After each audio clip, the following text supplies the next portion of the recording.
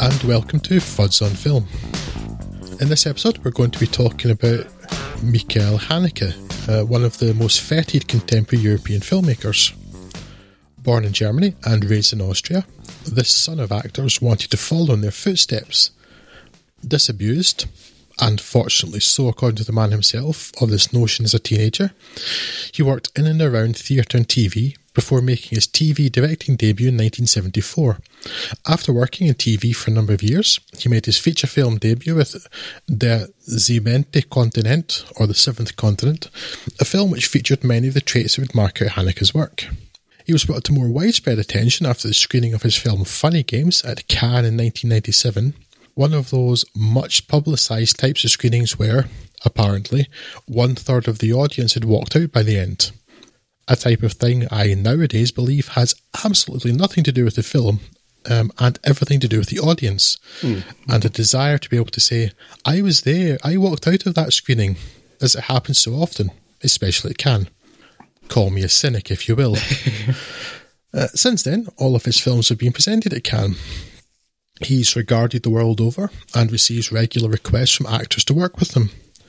He's filmed in France, Austria, Germany and the United States, and made films in French, German and English, and has racked up awards all over the world, including BAFTAs, Césars, Goyas and 2 Palme d'Or. And he is now, in what is sure to be recognised as his greatest accolade, going to be talked about, enthusiastically if inexpertly, by a couple of amateur film critics from central Scotland, namely me, who is Drew, and him, who is Scott. Hello.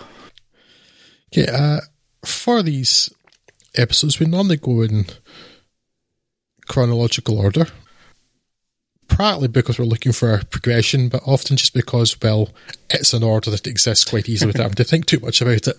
Mix things up slightly in this episode. We're going to begin with the first film that either Scott or I had seen by Michael Haneke, and in fact, to my shame, until this week, the only one that I'd seen, him being yet another director, had been on my list for catch-up for ages. Similar to you, Scott? Yes, Cachet was the first Haneke film that I saw back in the dimly remembered before times of 2006, and like yourself, given that I liked it, it's a bit of a mystery why I didn't make an effort to seek out the rest of his work, but hey, that's why we're here, I guess. Yeah, I certainly had been aware of his work for a while, but why I had never got around to it, I don't know, but I have done now, so that's what we're talking about. And as Scott suggested, we're talking about Cachet, or Hidden, to begin with. Yes, in which Daniel O'Toole's Georges Laurent and his wife, Juliette Binoche's Anne Laurent, live a happy middle-class life in Paris with their son, Lester Macedonski's Perrault, and this takes a turn for the sinister when a videotape shows up on their doorstep. A videotape of their doorstep and surrounding environs. Someone is surveilling them and wants them to know it, but apparently not keen on revealing who is doing it. And, well, at least in terms of plot, there's not much more to say other than that as more tapes show up, some with crudely drawn references to events in George's childhood, an atmosphere of threat and mistrust continues to grow surrounding George's and Anne's relationship, as George's seems unwilling to share the events reference for which he clearly harbours some guilt. Eventually, this leads back to his parents, their farm, and their decision to adopt Maurice Benchou's Majid, the son of their Algerian farmhands, after they went missing in the Paris massacre of 1961. Is this a belated revenge for childhood mistreatment? Georges certainly seems to think so, although by the tragic end to Majid's tale, I don't think we can say there's a definitive answer to who done it, or indeed that the matter is over.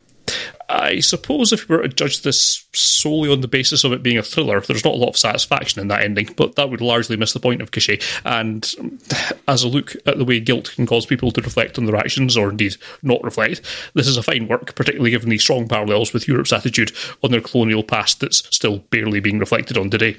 All of this is backed up by what will become a repeated mantra for Haneke's work, which is to say that he's assembled a great cast, gleaned great performances out of them, while working with the cinematographer, most frequently Christian Berger, as he does here, to produce something that looks distinctive and compelling, even when it's just a framing of an ordinary street corner.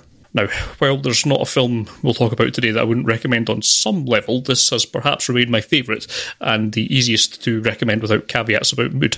The most common knock on Haneke's body of work is that it's too clinical, although I think detached might be a better way of putting it.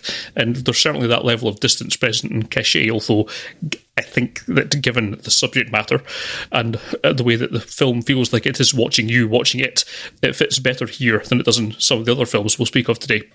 Haneke has made other films that on an individual basis might look better, or have deeper characters, or have more emotional heft, but Caché may just remain the best overall balance of Haneke-ness if you're looking for an introduction to his work.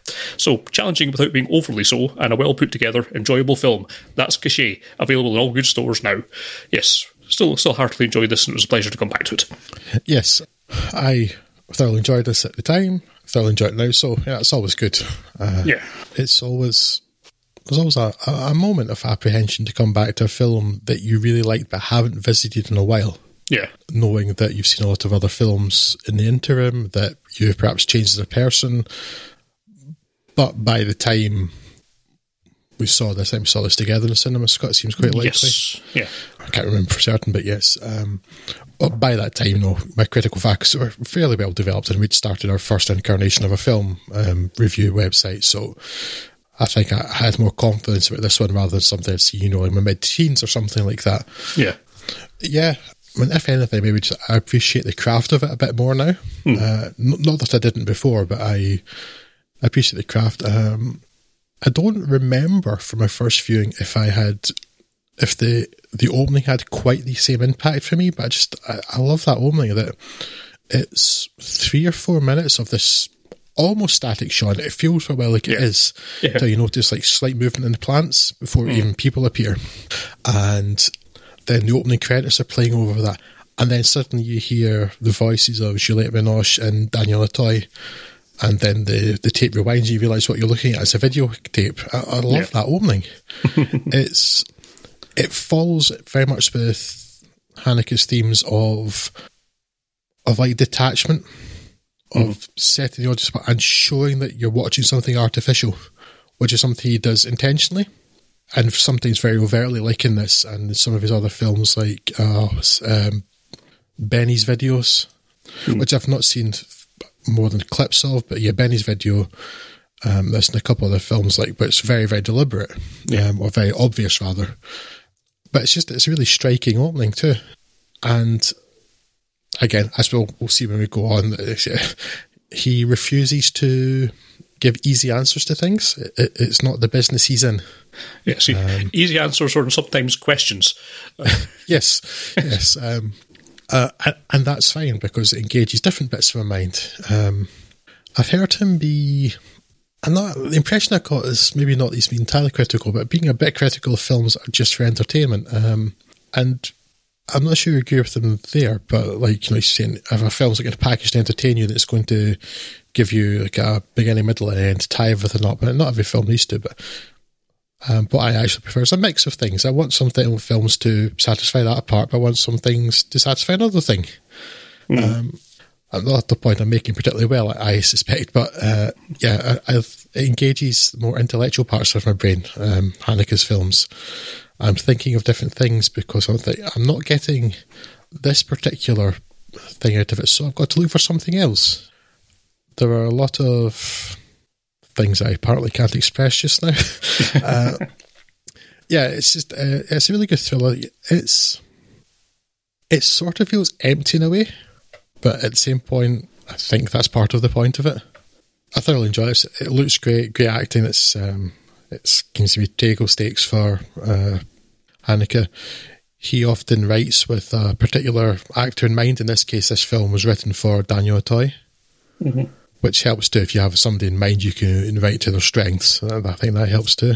It's just, it's a very compelling film. This time around, there were a couple of... there was one particular problem I had, and that's to do with Majid's fate. Why didn't he do something? People don't immediately die, and that bothered me. It's one of those things that, and it's not specific to this film at all, it's convenient for the plot that this happened. Yes, but you've not read, your character, you have to assume, hasn't read the script. Do something. People don't die immediately. You could have tried. But yeah, other than that, yeah, really, really good thriller. Great performances.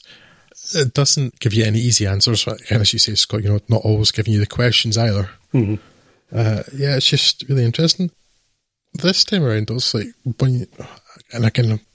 this is not important, I don't think, other than that, particularly someone like Michael Haneke is probably going to take great care about how his sets are designed. So you would imagine that most of the stuff is placed in any given location deliberately for good reason. So I'm wondering what the reason for the poster on Pierrot's bedroom wall of the terrible, terrible, terrible Jean-Claude Van Damme Ringo Lam collaboration in hell was. It's probably because Jean-Claude Van Damme's awesome. And that's what I think he was trying to get across with that piece of positioning there. That he wanted to work with Jean-Claude Van Damme in every reboot of a Ringo Lam film. I don't know. Yeah, it just kind of struck me because I hadn't seen that film. The first time I watched it, we talked about that on the podcast just last year, and it's awful. Yes, but it stuck at this time. But I'll admit, not as much as the poster in the background of one of the other films we saw for this podcast, in which the poster was Frequency, starring Dennis Quaid, which I took it immediately as a personal insult.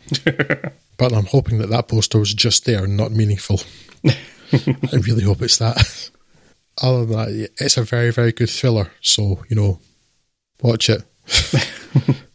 Yes, Scott, you were saying that that this is perhaps still your, I guess, favourite would be the word, Haneke film, or the one you'd recommend most. Yeah, it's certainly the easiest to recommend to a general audience, I think. Yeah, I think it's difficult to use this word, particularly with this director, but I think a more straightforward film, in some ways anyway. It's perhaps the easiest to recommend. It's probably the best starting point. Yeah. From what I've seen so far. I think he's only made 12 films. I've seen half of them now. Yeah. And this has encouraged me to go and check out most of them, except the unnecessary remake, the original of which we will come to shortly. There are actually 3 films out of this 6 that I would put basically on the same footing, on the same sort of level of quality, which is good. I'm slightly apprehensive about going to check out the rest of these. And one of them I would actually put ahead of this slightly. But yeah, it's perhaps the most accessible one. It's the most... Well, I'm going to repeat the word accessible. It's probably the best one to begin with, yeah. Yes. Shall we move on to The White Ribbon? Das Weiße Band, eine deutsche Kindergeschichte. The White Ribbon, a German children's story, literally, or simply The White Ribbon, takes its name from ideas found in late 19th century books on education and morality on which the film is based. In particular, the idea that a white ribbon, white being the colour of purity, tied around the arm of a misbehaving or morally delinquent child would promote feelings of purity and goodness and correct their waywardness, as well as marking them out to others. Set in a small German village between mid-1913 and the outbreak of war in mid-1914, The White Ribbon begins with a voiceover from the older version of the village's school teacher, Christian Friedel, seen here as a young German Benny Hill, as he tells of the events that occurred in the village over that period, and that he thinks helps to clarify some things that happened in this country, as none of the events, not even the behaviour and, character of the characters, can have any impact on that war, and that Haneke has described the film as being about the roots of evil. You'll realise, I'm sure, that it's what happened to Germany after World War I that the older teacher is referencing. Though, despite the fascist present, it could be applied to any authoritarian society, and all of the hypocrisies it displays likewise. The village's doctor is severely injured when he falls from his horse returning from his daily ride. The cause of this fall is found to be a wire tied around the base of 2 trees across his regular route. Soon thereafter, a woman dies in an accident at the sawmill. In fact, the doctor's accident is largely put out of mind. But is there a relation between the 2 events? A number of other mysterious events occur, including fires and the severe beatings of 2 children. Perhaps it is Martin, the haunted and troubled-looking son of Burkhard Klausner's puritanical local pastor, who we observe walking precariously over a drop, and who tells the teacher that he gave God a chance to kill him. But maybe that's simply because he's an adolescent boy with the attendant urges, and his father is the sort of terrible person who would try to dissuade his child from these urges by telling him cautionary tales about a boy of the same age who wanked himself to death. No, really. Yes, literally. Wanked himself to death. Victorians were super weird. A number of vignettes cover the rest of the year up until the outbreak of war, giving a slice of life of this small village, and, one imagines, other rural German settlements in the early years of the 20th century, in which we observe the casual cruelty of the respected doctor to his lover, and the much more personal cruelty to his daughter whom he is abusing. The entirely typical lack of love and empathy displayed by a man whose teachings in religion are based on someone extolling the virtues of love and empathy, apparent death by suicide, marital breakdown, and the schoolteacher's courting of the Baroness's nanny. It's not all bleak and terrible. Just mostly. I have seen the White Ribbon described as too simplistic, the suggestion being naively so, and that it unsatisfyingly suggests everyone is to blame for the evils in which the film foreshadows. This is nonsensical criticism. Of course it doesn't explain the rise of fascism. It's a 2.5-hour film. It's barely possible to adequately explain anything in that time, let alone how one of the world's most technologically and culturally advanced nations could incubate and then birth one of the most poisonous and harmful ideologies in human history. What it does do, in my opinion, is portray and highlight some of the everyday, mundane evils that, left unchecked or unmodified, lead to greater evils and harm, applicable to any ideology that creates fear of the other and encourages or even demands unthinking obedience, not simply fascism, and question what we will give up for security or stability, whether that be financial or civil, and what we are willing to turn a blind eye to achieve that. It's not an entirely successful film. While I mention later a bit of Michael Haneke's filmmaking philosophy and his disdain for neatness, sometimes a little neatness might be nice. Throughout The White Ribbon is the question of who's responsible for the mysterious accidents and cruel assaults. The strong suggestion is that it's the children of the village, led by the pastor's daughter Clara, to whom the other children seem subservient, punishing others for not playing along or for being different. But it's never explicitly confirmed. And that might be fine if the rest of the film's narrative was largely reducible to some mostly unrelated stuff that happened. But that's a minor complaint and certainly doesn't much detract from the film's power, nor its stark, cold beauty, shot by Haneke's regular cinematographer Christian Berger. It's uncompromising, riveting and rewarding, if incredibly cynical. Yeah, I don't know. The White Ribbon didn't do a lot for me. This kind of is a poster child for my main.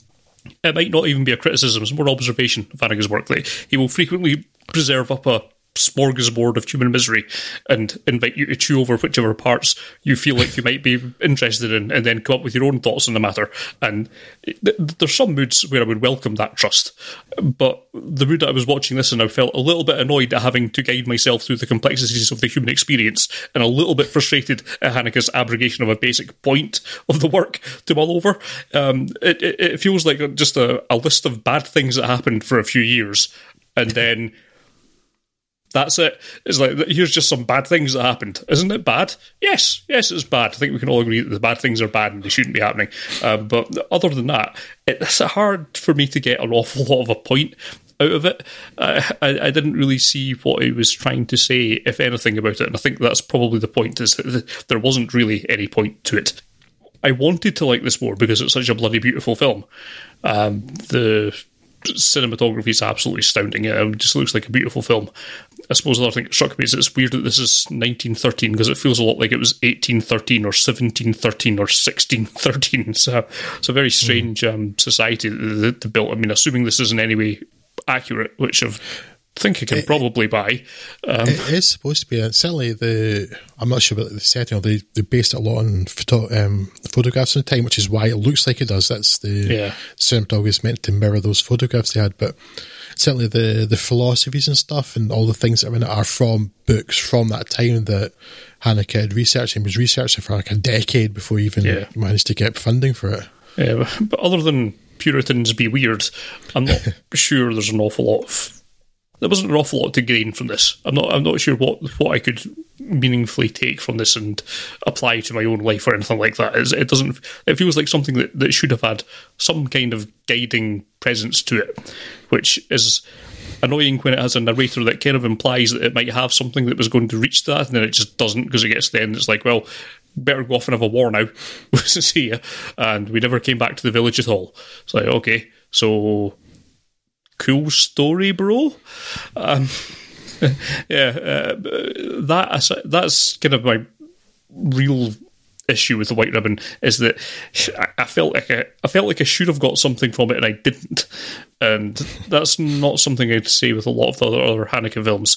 Certainly, everything else remains really great. There's tons of great performances in it. So really great ensemble performance. As I said, it looks absolutely fantastic. Just some stunning cinematography there. I mean, I'm definitely shallow enough to recommend it on that basis alone.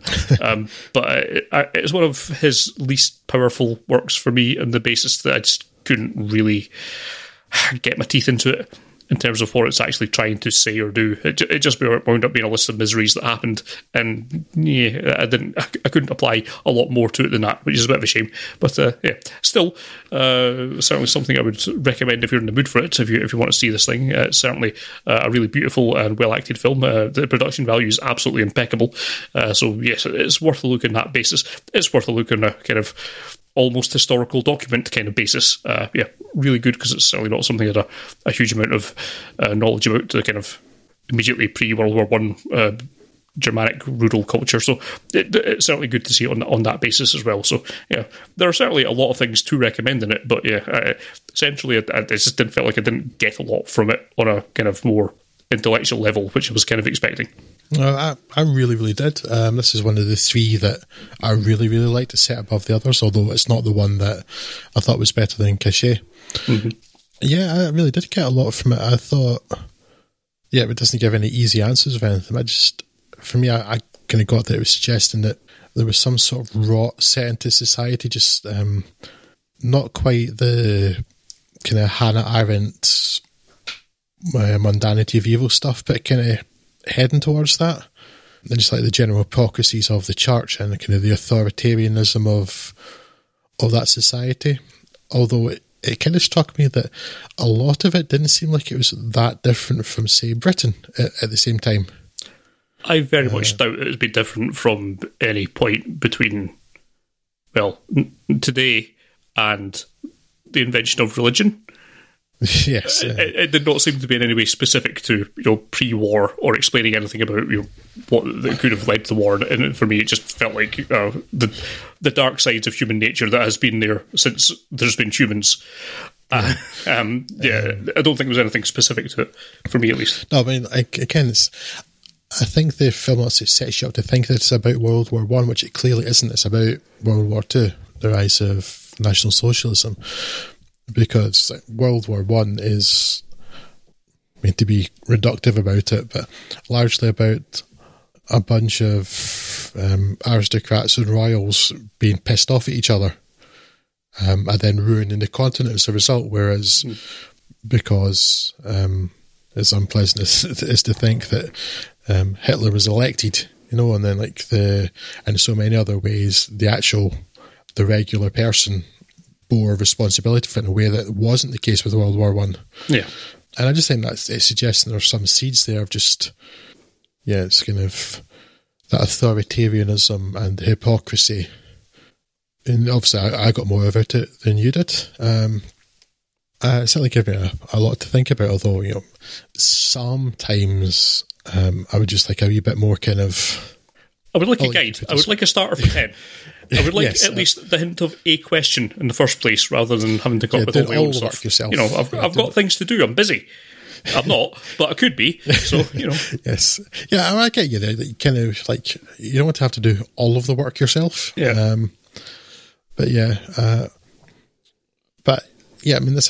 It's a period I don't know much about pre-World War I Germany, so it was interesting from that point of view at least, and with all the other stuff I've said as well. And you said that it's hard to place it at the time, Scott. Like, you couldn't really tell that was early 20th century. And I actually think there's probably quite a lot of Europe it was like that, because it's hard to imagine, really, compared to the rest of all of history, quite how fast progress was in the 20th century. Yeah. Because World War I started with people on horseback. Yeah. And ended with tanks. Yeah. It's really kind of hard to grasp how that quickly that changed. And having grown up in the 20th century, we're so used to that pace of change, whereas, for 400 years, things didn't change all that much. Mm-hmm. Factories come along and railways and stuff, but still, compared to the pace of change of the 20th century, it's so different. So it probably didn't look all that different from 200 years before that. Yeah. With the exception of that steam engine that was being used for the threshing. Yeah. But yeah, interesting setting. I really found it a very rewarding film, and it is very beautiful. So yeah, it's a high recommendation for me. What we're going to move on to then is, I would say, probably his most controversial film. It's the one I mentioned in my introduction, which is the super fun and exciting and really not at all miserable Funny Games, Scott. Yeah, it's definitely one that put him on the map, I would say. It's Funny Games. I'm going to do Funny Games dirty, I think, in as much as I knew the trick of it long before watching it. And I think that this film, and presumably the later remake as well, would work much better without knowing that. And therefore I caution you, gentle listener, about progressing further if you've not seen it. And I mean, I know this is a 1997 film, but that just means there's a generation of people who might not have heard of it. So just consider yourself suitably be spoiler warned. The well-heeled Schober family, Anna, Georg and Georg Jr., played by Susanne Lothar, Ulrich Mühe and Stefan Klepinski, head off to their lakeside holiday home, boat in tow. But before they've had a chance to do so much as settle in, they are bothered by Peter and Paul, played by Frank Gehrig and Arno Frisch, supposedly to borrow a few eggs on behalf of their neighbours. But that is not their real intention, as they begin a violent home invasion that is initially straight out of a slasher movie, were it not for the moments where Paul launches another invasion through the fourth wall. In terms of plot recaps, I suppose home invasion with the terrified family trying to escape and suffering violent indignities for it is pretty much all you need. Soon enough, the more interesting aspect that develops out of it is that their fourth wall endangerment, and I suppose the attempt at making the audience complicit in the suffering of the characters. Frankly, I feel that might be giving it a little bit too much of a generous spin, particularly as Haneke himself apparently calls this an incredibly violent but otherwise pointless film. I'm not even sure that it's technically all that violent, as almost all the violence, and the most shocking acts at least, occur off camera. And intentionally so, yeah. Yeah, arguably gives some more impact in a graphic close-up, as might be seen in the horror flicks that I presume he's critiquing.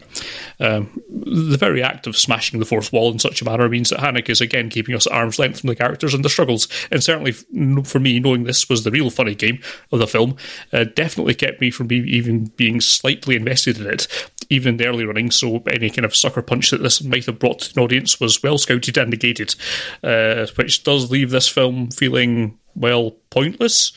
So, yay? I don't know quite how to take Funny Games in the abstract. I've seen it said that it's a criticism of the Germanic Heimat films, homeland films, and although it seems as well tailored to be a complete rejection of horror film tropes and concepts, which of course I completely agree with, it's a trash genre for trash people, but I'm not sure that Funny Games would be convincing anyone else of this. I will add again that the Haneke table stakes are suitably met even in this relatively early outing, with solid turns in front of and behind the camera. It's just that the film that's been so precisely made seems to have no precise point. It's an interesting conversation piece, I suppose, and a fairly audacious thing to try and sneak in front of an audience, but it's not going to last all that long in my mind. So a somewhat caveated recommendation then, but I have to confess, it is something that is more likely to land with the audience of people who listen to movie podcasts than general audiences, I would think. So on that basis, it is worth a look. It's an interesting film. Yeah, but yeah, knowing the trick of it going into it really sort of defangs an awful lot of it and makes it kind of not laughable, but sort of even more detached than I think Haneke himself would have wanted you to be. It's very much sort of, yeah, see what you're doing there. Aye, okay, cool, yeah. And then it just goes on for a while and it ends, and it's certainly a thing that I watched. Yeah. I honestly don't think knowing the general idea behind it made any difference to it all. Although the first time the fourth wall was broken, I was really sitting on edge, like, oh, you're going to be one of those. I'm going to hate you, aren't I? And it's not how it turned out. With the possible exception of one of these 6 films, there's none of these films that aren't at least interesting. I was never bored by any of these films. Yeah. There was enough to hold my interest, whether it was like just how it looked or how it was acted or the story or the themes, the characters, or in this case, like, what's he saying? Yes, I've seen too, Scott, that it's at least Austrian critics saw it as a attack, pastiche, something on that Heimat genre. Yeah. Whereas I don't get that. Maybe it's because I don't really understand what the Heimat genre would be. And that's it. But I mean, it seems it doesn't seem like that at all. From what I understand and what little reading up about Heimat films I could find on Wikipedia, it seems absolutely nothing to do with that. But who am I to say? Yeah, but I was going to say is that's interesting that English-speaking audiences at least saw it as like slasher film stuff. What I saw it more as was something more, because I guess, like, again, the violence you don't see in it is sort of more shocking for that, but when you see a character with their head missing and damaged by a shotgun in a way that shotguns don't, it doesn't happen. Yeah, I really don't believe that's a thing that happens. It's when you don't see the violence, it's more shocking, and that's the point. He said that, like classic horror films, it's the sound of the monster behind the door or the sound of steps and the stairs is much more scary than seeing the monster. Often that's ridiculous. See what he's doing there, and I understand his influences, and but like the actual film itself and the violence of it never had any effect on me, because it's the sort of violence that's in the film. It's not the sort of violence that ever happens. There's nothing scary to me about it. Yeah, I mean, okay, it's a large planet with a lot of people on it. Something like this may have happened, but it's so rare as to like be inconsequential, to not count.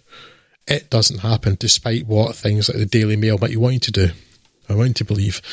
Because what it made me think of, and I don't know if you remember this film, Scott, but it made me think a lot of Cherry Tree Lane. Yeah. Yeah, there's all, I mean, home invasion kind of stuff has been around for an awfully long time, but there seemed to be a little blush of them round about Cherry Tree Lane, the first Purge film, and others that were around that kind of era. There was a little glut of home invasion paranoia going to it.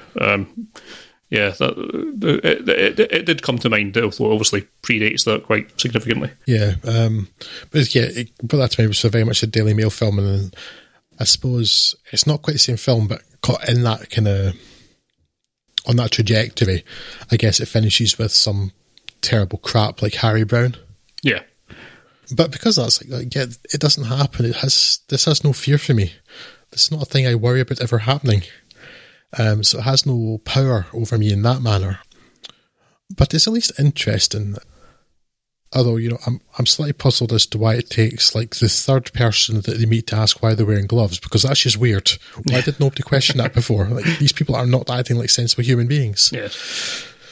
Haneke's idea behind this, though, is like, he said, I give the audience several chances to leave, so the idea is to somehow make them complicit in the violence, to critique that sort of that violence in film, those genres. I do hate that as a reasoning. For reasons I described at some point in the past about Spec Ops: The Line, which tried the same trick, and it didn't work then, it doesn't work here. It doesn't work because, well, let's just take perhaps the basest reasons, like, people have paid to see this film. They're not going to just walk out because you're suggesting they walk out. They want to see how it finishes, and you can't say they're complicit in that because you've made a thing for people to watch. Yeah. It doesn't work like that. Yes, and it's not like... It almost worked a little better in Spec Ops: The Line, because if you did stop playing that, then the events wouldn't happen, but the film's going to keep on running regardless, as if you left the seat in the audience. So, yeah. No, thank you. So... with what it's saying, I don't think it works. His reasoning is flawed, let us say. However, yes, it's still very well made, and it's interesting. And there is one section of the film that I genuinely really like, and it's the most human section, and also the most believable. And that's the section when the violent people are gone. And the horrible thing has happened. And you have the two people left. And, they're telling each other they love each other. And then they're making sort of sensible decisions, get dressed, put shoes on so you can run, do this thing. And there's a real humanity in that section. And they feel like people. They don't feel just like, archetypal or cut-out characters in a film. It's like Ulrich Moore and his real wife, Susanna Lothar. They feel like people there. They feel like human beings. And that sort of section where it's like nothing's happening really is by far the most rewarding section of the film for me. Yeah. And it helps brilliant actors. I really like Ulrich Moore. He's superb in The Lives of Others. So yeah, there are sections there where it's like, actually, it's the aftermath of this thing that's happened to them, sort of. And that's actually the most interesting section. And I'm that got me thinking, like, my interest was held throughout the film. And it's quite interesting, like, the two killers, the actors playing that were told to play it as a comedy, and the Ulrich Moore and Susanna Lothar were told to play it as a horror film or a drama, to get that really weird juxtaposition there about how they felt about it. Yeah, it held my attention. I sort of lost the point I was making there. Damn. I made a different point and forgot the one I was originally making. That's tangents for you. It's interesting. Actually, I don't kind of captivated because I was like, what's the point he's making? I was getting vaguely aware of the other stuff I'd said. I learned afterwards. It was only kind of vaguely what he'd said it was about beforehand, and I'm watching thinking, what's this about? Is this actually saying anything? And by the end, no, I think is the answer. Pretty much no. But it held my interest. It captivated me. So I guess that's good. Although why there was a basically shot-for-shot remake made in English for some reason is beyond me. I don't understand the purpose of that at all. So my biggest question coming out of this is, this isn't all that great to begin with, and then there was a shot-for-shot remake made. Why? No particular idea other than, again, it was in the middle of that, that remake came in the middle of that whole little cottage industry of home invasion stuff. It might have just been a kind of almost ready-made project that you could put greenlight as long as you run it through Google Translate. Because it might have filled that niche. But there were a bunch of them. There was one other one we saw in a bit of time with Liv Tyler as well. What was that called? I know the film you're talking about, but I can't remember. It was called something quite silly, if I remember. It wasn't quite The Happening, but yeah. The Stabbed ones, no? Yes. So there really was a whole bunch of them around that time, wasn't there? So maybe that's why, but it still seems entirely unnecessary. Oh, absolutely, yes. To remake that, especially when it's shot for shot. It's like, I mean, it's better Michael Haneke making a shot-for-shot remake of his own film than something like Gus Van Sant for some reason doing it with Alfred Hitchcock's film. That was strange. But The Strangers, was that it? That sounds right, yeah. Strangers, yeah. Yeah, a whole glut of them. That was Strangers was 2008. So yeah, around about that time, I don't know what was going on in the mid-2000s. But I'll blame the Daily Mail because, it works most years. Yeah. So why not that one? It's normally the case, right? Yes. So let's move on to the first of today's films about piano teachers with, the utilitarianly titled The Piano Teacher. True. Yes. Which in the original French is just the pianist rather than piano teacher, but I'm not sure that particularly matters this time. It's more just my interest in the translation of titles. This one, less weird than usual.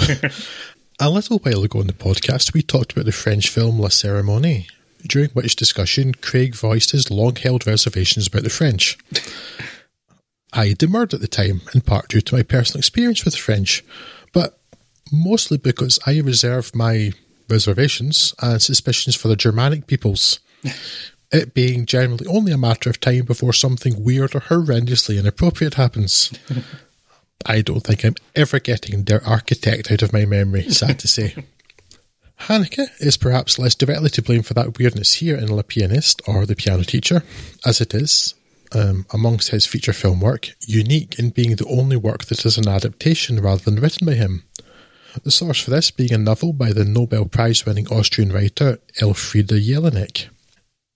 Here is perhaps the opportune time to mention Haneke's personal philosophy, despite most of his TV films being adaptations, that adaptations of novels don't work, and that stories written specifically for cinema are the most successful as the two mediums are quite different. I don't entirely disagree with him, but there are of course exceptions, though I do agree with him in his belief that the writer, or writers, are by far the most important part of any film, and Haneke considers himself a writer more than a director. It is then little surprise that Haneke subscribes to auteur theory, something I myself largely do not, film generally being far too complex and collaborative a medium, but this director may be one of the exceptions. Certainly, despite it being an adaptation of another's work, The Piano Teacher is definitely a Michael Haneke film. The film itself is about Isabelle Huppert's Erika Kohut, the titular piano teacher, a French woman living in Vienna with her mother. This whole German weirdness thing begins early with the revelation that, for some reason, mother and daughter unnecessarily share a bedroom, who teaches aspiring adolescents to play piano, as well as teaching more advanced, talented students in a very competitive master class at the Musical Academy. One of these advanced students is Walter Klemmer, Benoit Magimel, an engineering student who, after becoming infatuated with Erika at a recital, gives up his studies to enter her master class. At the risk of sounding crass, that's not all he wants to enter, and he attempts to seduce Erika. Erika's own proclivities and tastes, most of which are in the realm of sadomasochism, prevent her from having a straightforward relationship with Walter, and he seems disgusted by her desires. It is generally bad form to yuck someone's yum, but it's hard not to here because Erika's pretty damn weird, beginning with sniffing the used tissues in a sex shop's viewing room and going on from there. In addition, she's also rather evil, cruelly punishing one of her students for the crime of being near Walter, but none of this excuses the ordeal that she is put through in the film's climax as a frustrated and angry Walter enacts a twisted version of the fantasies that she had confessed to him. Good is, of course, a particularly subjective term, but I'd argue that most, if not all of these films are objectively interesting, and A Piano Teacher is one such. It is not traditionally entertaining, and again, as you might have gathered so far, intentionally not so, and the ending may frustrate some people, but how do you end a film like this, about this complex, troubled and lonely person?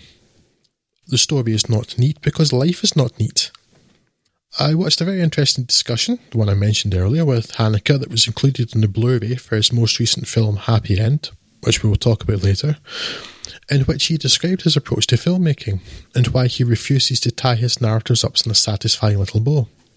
He said, "In general, that's what bothers me about the cinema. The world gets explained, but the world is too complex and contradictory to be explained in a 2-hour film or 200-page book." That statement is something worth bearing in mind when watching or talking about the Austrian's films, I feel. To return to this film, Isabelle Huppert in particular is superb, and amongst the supporting cast there are many standouts, but most particularly Annie Girardot as Erika's controlling and supremely hateable mother. I can't say that I enjoyed The Piano Teacher, but I found it engaging and interesting, though I am puzzled as to the setting. Why is the film set in Vienna? The city plays little role in the events, and so too does the fact that Erika and her mother are immigrants, as all of the dialogue is in French. All that it provides is a chance for Haneke to work again with previous collaborators like Susanna Lothar and other German actors, and then have to very awkwardly dub them because they don't speak French. Bizarre, but otherwise good. Yeah, I guess I didn't read anything in Vienna other than that's where the Vienna Conservatoire is. And it's respected. Yeah, but I don't know, it could be like Lyon or Paris or Brussels or Geneva or somewhere that speak French. That wouldn't have really awkward dubbing. Yeah, all I can really say about this is it's a film that I've watched I'm left recycling the same kind of general criticisms. It feels like this should be a focused character study, and it just doesn't reveal all that much about the characters or their situations. So, again, I kind of get to the end of it and go, well, cool story, bro. It's all very well Haneke saying that he's frustrated by films that tie up all their narratives and try and explain the whole world in 2.5 hours. But I've never seen a film that's tried to explain the whole world in 2.5 hours. I've seen plenty that try and describe a small narrative or describe a character in 2 hours, and maybe you could take a crack at that sometime, because you certainly haven't done it in The Piano Teacher, where I'm kind of left with these interesting and compelling characters to watch, but ultimately I don't really... I get to the end of it and don't really know all that much about what's driving anyone involved in it. That's not to say I didn't find myself, again, liking is perhaps not the right term. I was certainly engaged by The Piano Teacher. It is a film that I don't think I'd ever watch it again, but I do not regret watching it in the slightest. And again, all those Haneke table stakes are there. It looks great, and all the production design is on point.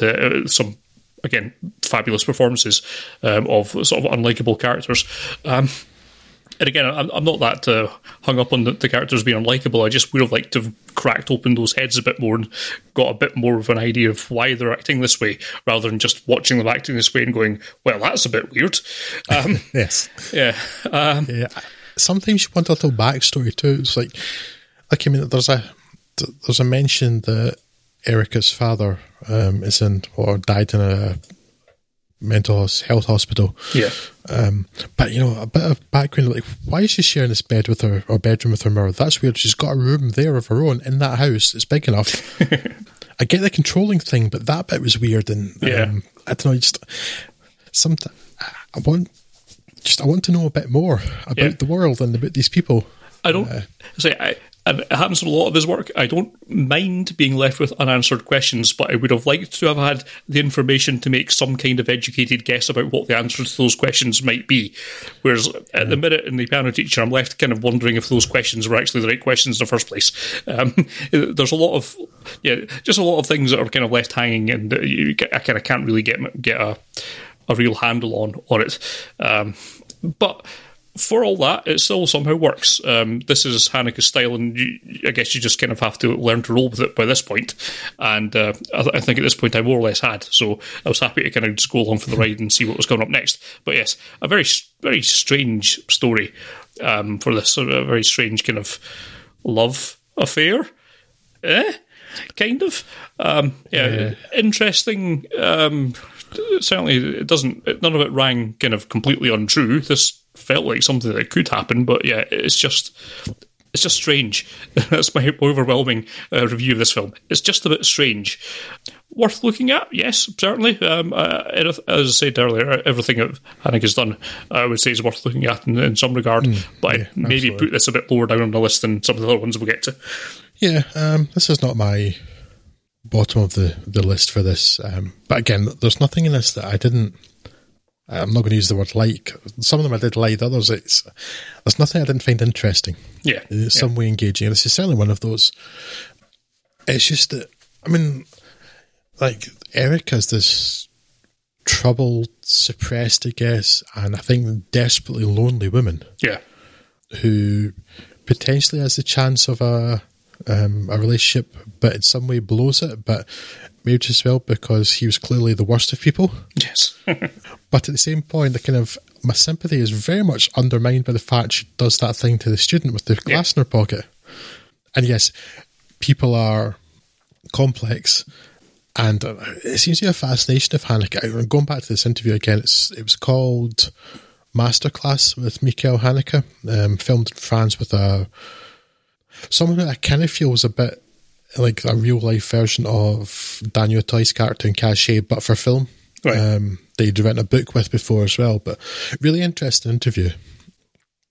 And he mentions in that he's fascinated by, because you can't have everything wrapped up neatly because people are complex, and you might have a meeting with a person in the street and you come away really liking that person and find a couple of days later, but they were a murderer. So there's clearly some of that in here. even with this being an adaptation, although apparently quite different from the source. But still, when you have this quite sympathetic character and then undermine them so badly by having them just be evil at one point for not the strongest motivation. Yeah. It bothers me a wee bit. But also, Germans are weird. And you know what? I could quite happily have not had the scene where, she's pissing for several minutes while spying on people having sex in a car. Like literally inches from them doing it, but them being unaware of it. I'm not sure that added anything. The sniffing of the tissues was probably enough to suggest, she doesn't have your more kind of vanilla tastes. That'd have done. But yeah, it's still compelling. It's still really interesting. And Isabelle Huppert is superb in it. I think, like this, and that, clearly I feel that there are lots to recommend, lots of these films, but even if in The White Ribbon the cinematography is enough, and this is probably Isabelle Huppert's performance is enough, if nothing else, to recommend watching it. Oh yeah, absolutely. Okay, we're moving on then, and to the film that kind of, I suppose, brought him back into my mind. I hadn't thought about him for a while after seeing Cachet, but his second Palme d'Or winner, Scott Amour. Yeah, 2012's Amour is Haneke's most critically regarded work all the way up to the Oscars, and in a lot of ways feels like Haneke's direct response to critics of his usual working style, like what I've been doing in this podcast. It's certainly his most intimate and involving work. It's set in Paris, where Jean-Louis Trintignant's Georges Laurent. He's a lot of Georges in his work, isn't he? And Emmanuel Riva's Anne Laurent, and a lot of Annes in his work, isn't it? Yeah. Yes, I may have a point to make about that later, Scott. We'll come to that. Yes, so they play happily married, retired octogenarian piano teachers whose lives become a lot more complicated when Anne undergoes a stroke. One botched artery surgery later, she's left paralysed on her right side and stuck in a wheelchair, but wants to remain in their home, not a hospital or a care home. Georges promises this and sets about the task of being a full-time carer. And without minimising the events of the film, narratively speaking, that setup will tell you most of what you need to know, with life becoming more stressful and less enjoyable for both Anne and Georges, first by slivers, already enough to drive Anne to contemplate suicide, and then by jumps as Anne suffers a second stroke and is left with severe dementia. It's a powerful look at love and responsibility, up to including George's final duty or act of love or crime, depending on how you view these things, and I'm not here to interpret that for you. But given the subject matter, it's not a film I can say I enjoyed, but it's a film that I, and I'm sure you, will appreciate for its many moments of warmth and of tragedy and of heartbreak, but all tempered with a contemplation of what it means to have shared a lifetime with someone. I feel I should have a lot more to say about this, but I don't really. Again, the Haneke table stakes of it looking greater there, although I suppose even by his standards, he's got an incredible performances from the cast, of course, Trintignant and Riva Prime amongst them. It's a hell of a film, and its acclaim is well earned. There's none of Haneke's films that aren't in some way challenging. Mostly I find in the sense of actually connecting with the characters and the events of this film, and it's interesting then to find this challenging for the exact opposite reason. Great filmmaking, but not of the type that will leave you on a high note. No, but I thought this was superb. This is my favourite of these 6 films. Yeah. Not necessarily by much, although it's such a different film to Cachet, it's hard to compare, and futile, really. But yeah, I just thought it was amazing. Again, this is a film made with a particular actor in mind. In this case, it was Jean-Louis Trintignant, who he'd been wanting to work with for quite some time. He's amazing in this. Yeah. What a performance! Because he's doing so much of the film on his own. Because obviously, Emmanuel Riva is playing kind of unconscious or ill at times, so she's not doing a lot. And I don't want to diminish her role, but and we've talked about a number of times over the years, Scott, that people get awards, playing someone who's mentally ill or in some way, disabled or handicapped or something. And that can be difficult, certainly, but I don't think it's actually as difficult as the people having to deal with that, playing the person dealing with that. So yeah, she's good, but Jean-Louis Trintignant, he's just superb. He carries that film. Such a wonderfully expressive face. And while a lot of the themes in here are the same as in other films, and it's not always an easy tie up because, like, what happens to George at the end? My guess is that he has just wandered off somewhere because he sort of dreams his wife and he leaves the flat, but you never see him again. Like, and he's not there when the body's found. Like, oh, okay, that's interesting. That's left a bit of a curiosity in my mind there. But it's not the specific point of the film. It's just beautiful and touching, and it feels real. Mm. And I particularly enjoyed the way he talks to Isabelle Huppert, who plays their daughter, when she comes later. It's like, do you think I'm an idiot? Do you think I haven't had a second opinion and stuff? Yeah. I kind of like that kind of entirely legitimate spikiness he had. Yeah. I very much enjoyed the writing and the acting of that. I will say, knowing what this film is about, that I was incredibly apprehensive about watching this film. Because my mum is currently suffering from advanced dementia, which sucks. Sorry, which really bites. I'll leave a clean version in for you, but so I wasn't particularly keen on watching a film that was going to bring that up. But I mean, everybody's different.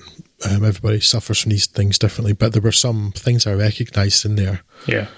Both in terms of the condition and the stress that the caregiver was receiving. But I just thought it was beautifully done and really touching, and I appreciated that. I mean, it didn't necessarily go into particularly yucky stuff, which is something that comes with both dementia and strokes.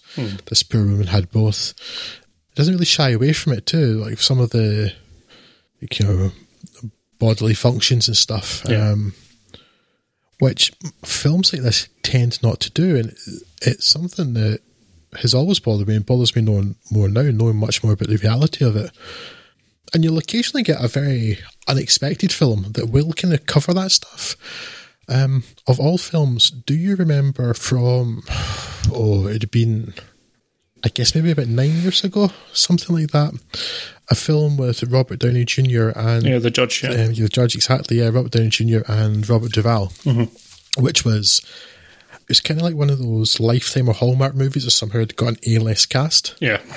But it actually touched on this stuff, and there's one point where Robert Duvall loses his control of his bowels in the bathroom, and it's horrible, but it's sort of thing that happens to this, and it immediately gave it that feeling of authenticity.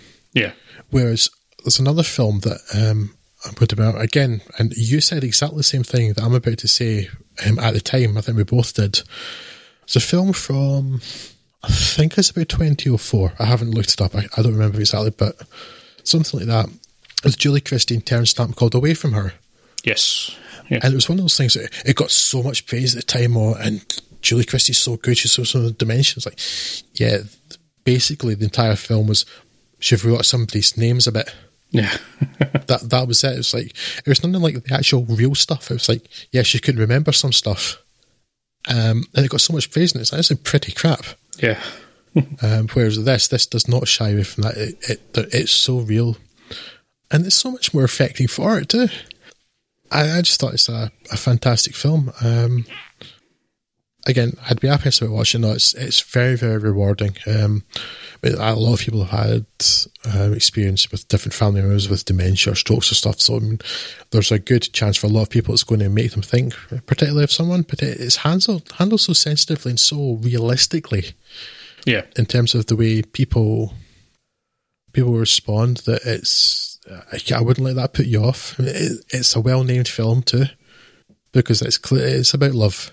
And companionship and stuff too. It's for all that it should be bleak, it's actually, I think, of the films I've seen, quite by far his most uplifting film. Yeah. Which is not to say it is uplifting. We're on a sliding scale here, but yeah. But it really is.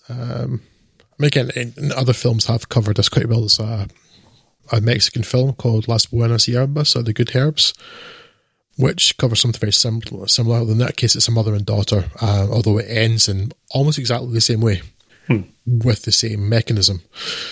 But you do get films that come along and cover this, and they do it sensitively. I think the big surprise is that it was a Michael Haneke film that was another one of the few that did it so well. Yeah. It's It never feels exploitative, which it could quite easily have been, particularly given what was happening in it. And it's the only Haneke film on this list, certainly, that does not try and keep you at arm's length. It will pull you directly into it, and it is much stronger for it. This way, you actually get a hold of what the ideas he's trying to explore are, and because it's explored through the characters who you can identify with, and you can recognise bits of your own experiences in your life and your own relationships on, and it makes it a better film. So, yeah, there is perhaps a reason for doing it, Michael, just saying. Yeah. Yes, no, it is terrific. It is probably the best of the films that we're talking here. I would agree with that. It's, as I say, because of aforementioned paragraph there, it's the least Haneke kind of film on the list. Probably makes it the best, but if you're looking for the kind of more Haneke experience, that's why I kind of say that Caché is perhaps a bit more representative of his work. This perhaps isn't, but it is also the best of his work, so it should definitely be on the list of things to watch if you've not done it already. Yeah, I think it would be quite easy to say, because this came up again in this interview, if you can get a hold of it, it's very possible on YouTube. It's really, really interesting. If you're interested in Haneke's work at all. He comes across really personable. Mm-hmm. He's really a rather an engaging talker. But someone comes up, there's a Q&A at the end, and a woman asks, basically, what was your childhood like?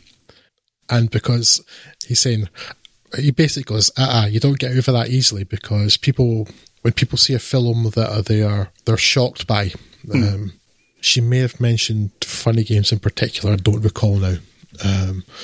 But, people say, there's a film that you're shocked by that, like, it makes you feel better to know, like the director, basically, or the writers messed up. They had a terrible childhood or something. It's like, sorry to disappoint. I had a really, really happy childhood. I was really privileged, I had my mother and my aunt and my grandmother all doted on me, so you don't get away with it that easily. But you could sort of feel that from his other... I had a point here somewhere, I'll get to it. You could feel that perhaps some of his other films suggest that maybe like he's got troubles or something with this way he seems to view the world, but no. And I think maybe this is the first time on film that I've seen that it's like you suggest that there's something more there. He's not this incredible cynic all of the time. Yes, yeah. There's obviously just a particular way of looking at the world that interests him, that captivates him.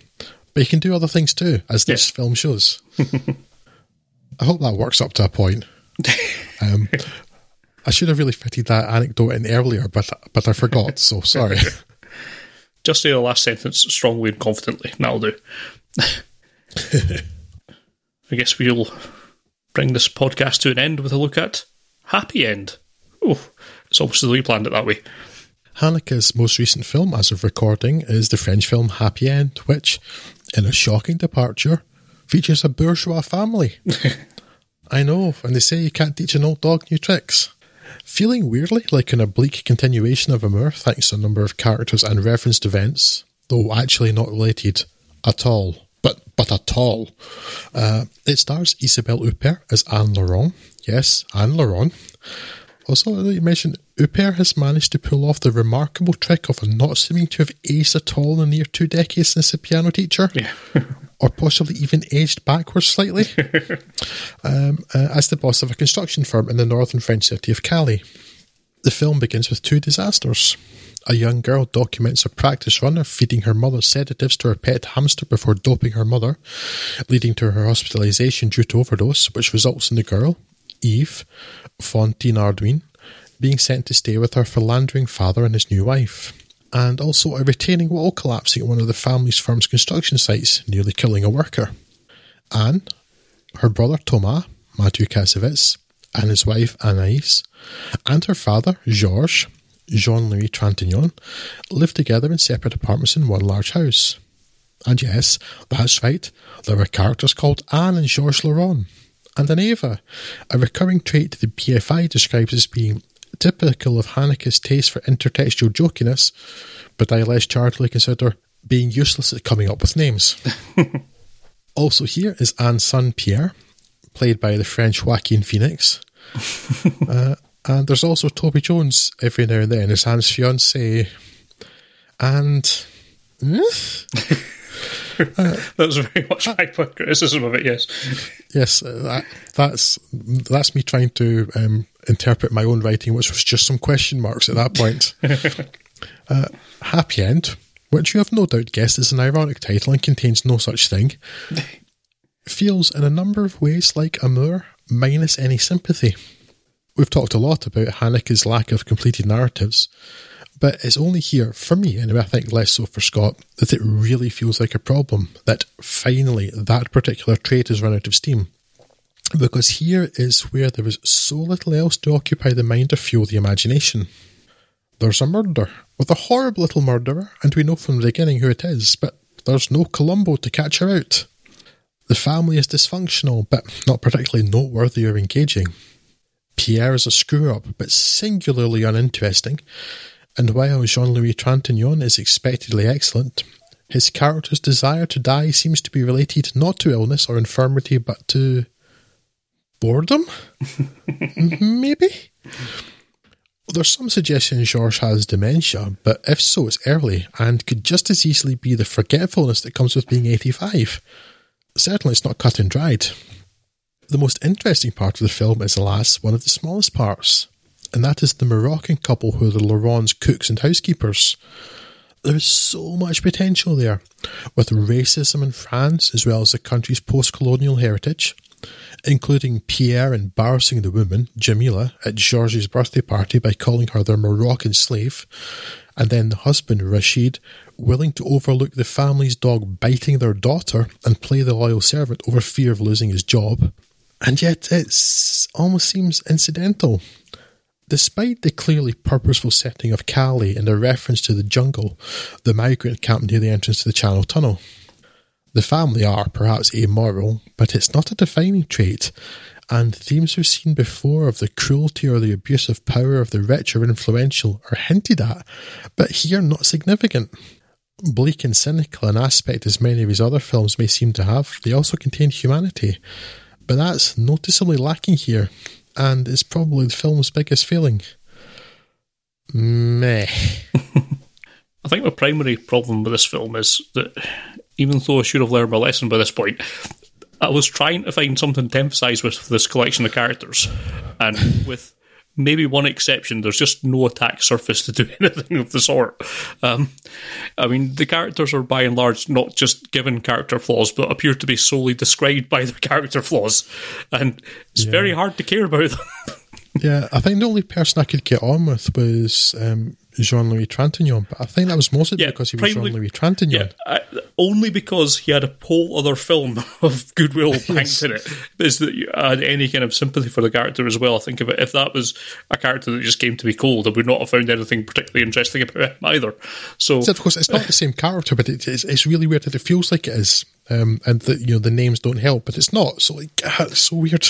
The name's not, but his anecdote where he does exactly the same thing happened in a more so. You can say it's not, but it's a nod and a wink to it, isn't it? So it sort of comes across as a weird sort of half sequel. It's nothing to do with it, but like, why is it in there? Yeah, and that's the biggest mystery in that. But yeah. Sorry, please carry on. No, I kind of agree with the rest of it. I just I couldn't find any lesson or message or question in this one. Again, I didn't hate it. Primarily because I didn't hate any of these. Yeah, it's probably the weakest of these films, I think. Despite it's actually quite well regarded, I think. But for me, it's the weakest of the films we talked about today. Primarily because I just couldn't find any into it at all. However, as I said, the table stakes are all there. Looks fantastic, tremendous performances. It's kind of interesting and just trying to see exactly what's going on and where it's going with these questions or this. It's not even a story. I don't know what it is. It's just like it's a couple of weeks in this family of flawed characters who you never really know all that much about. You can't really delve into anything that they're doing or saying all that much, and it's just all a bit weird. Ultimately, it's another one of these things where it's just a whole bunch of, look, here's a bunch of bad things.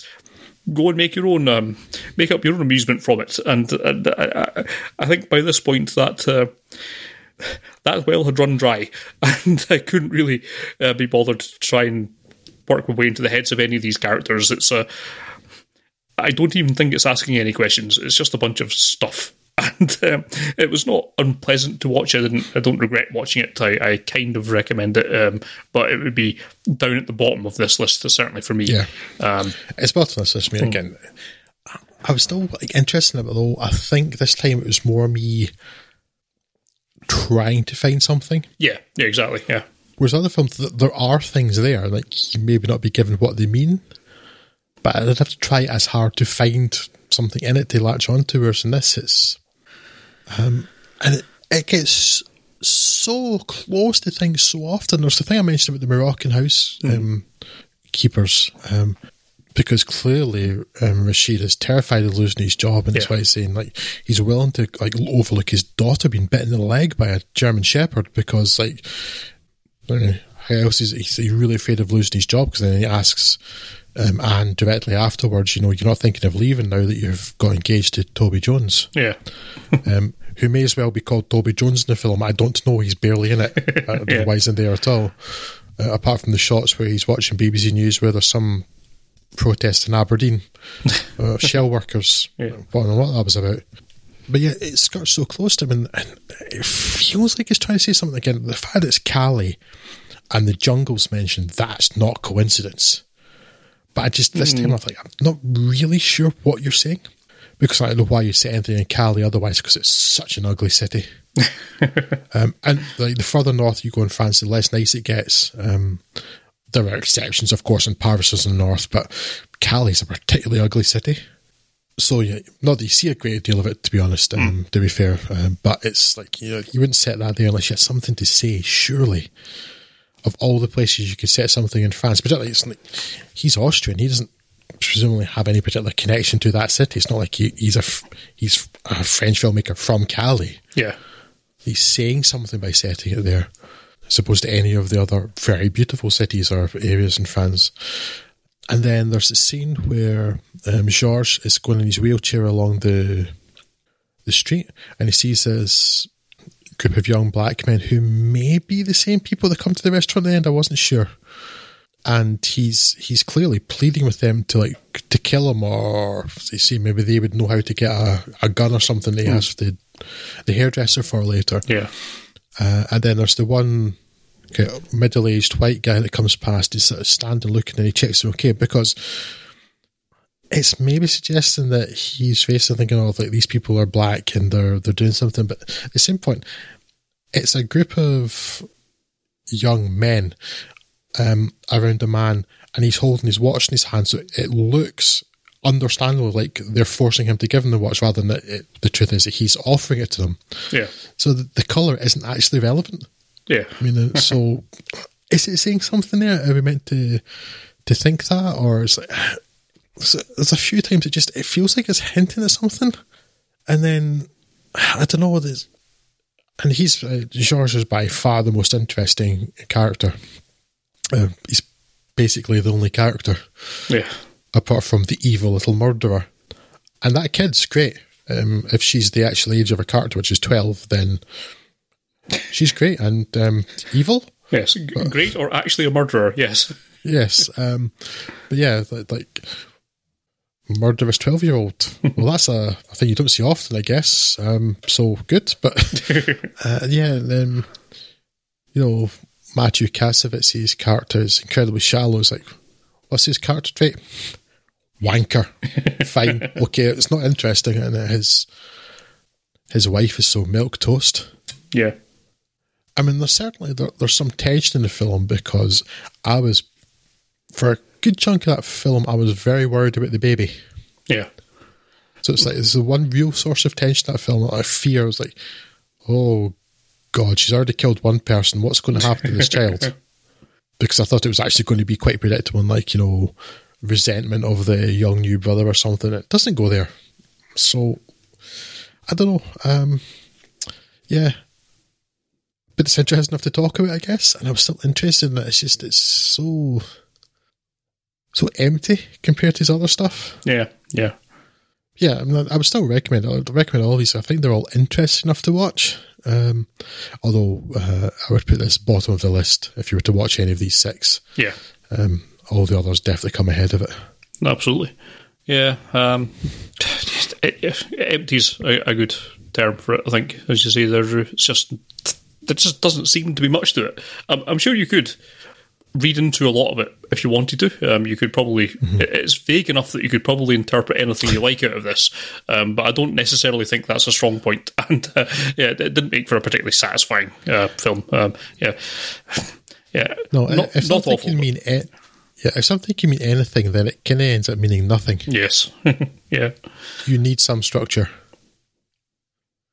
Well, I guess that'll wrap us up for today. If you would like to get in touch with us, then you can do through the old emails at podcast@fudsonfilm.com. You can get us on Twitter at fudsonfilm or Facebook at facebook.com/fudsonfilm. But until next time, I will bid you adieu, and I'm sure that Drew will do too. Auf Wiedersehen. No, adieu. Adieu. Adieu to you and you and you. Tschüss.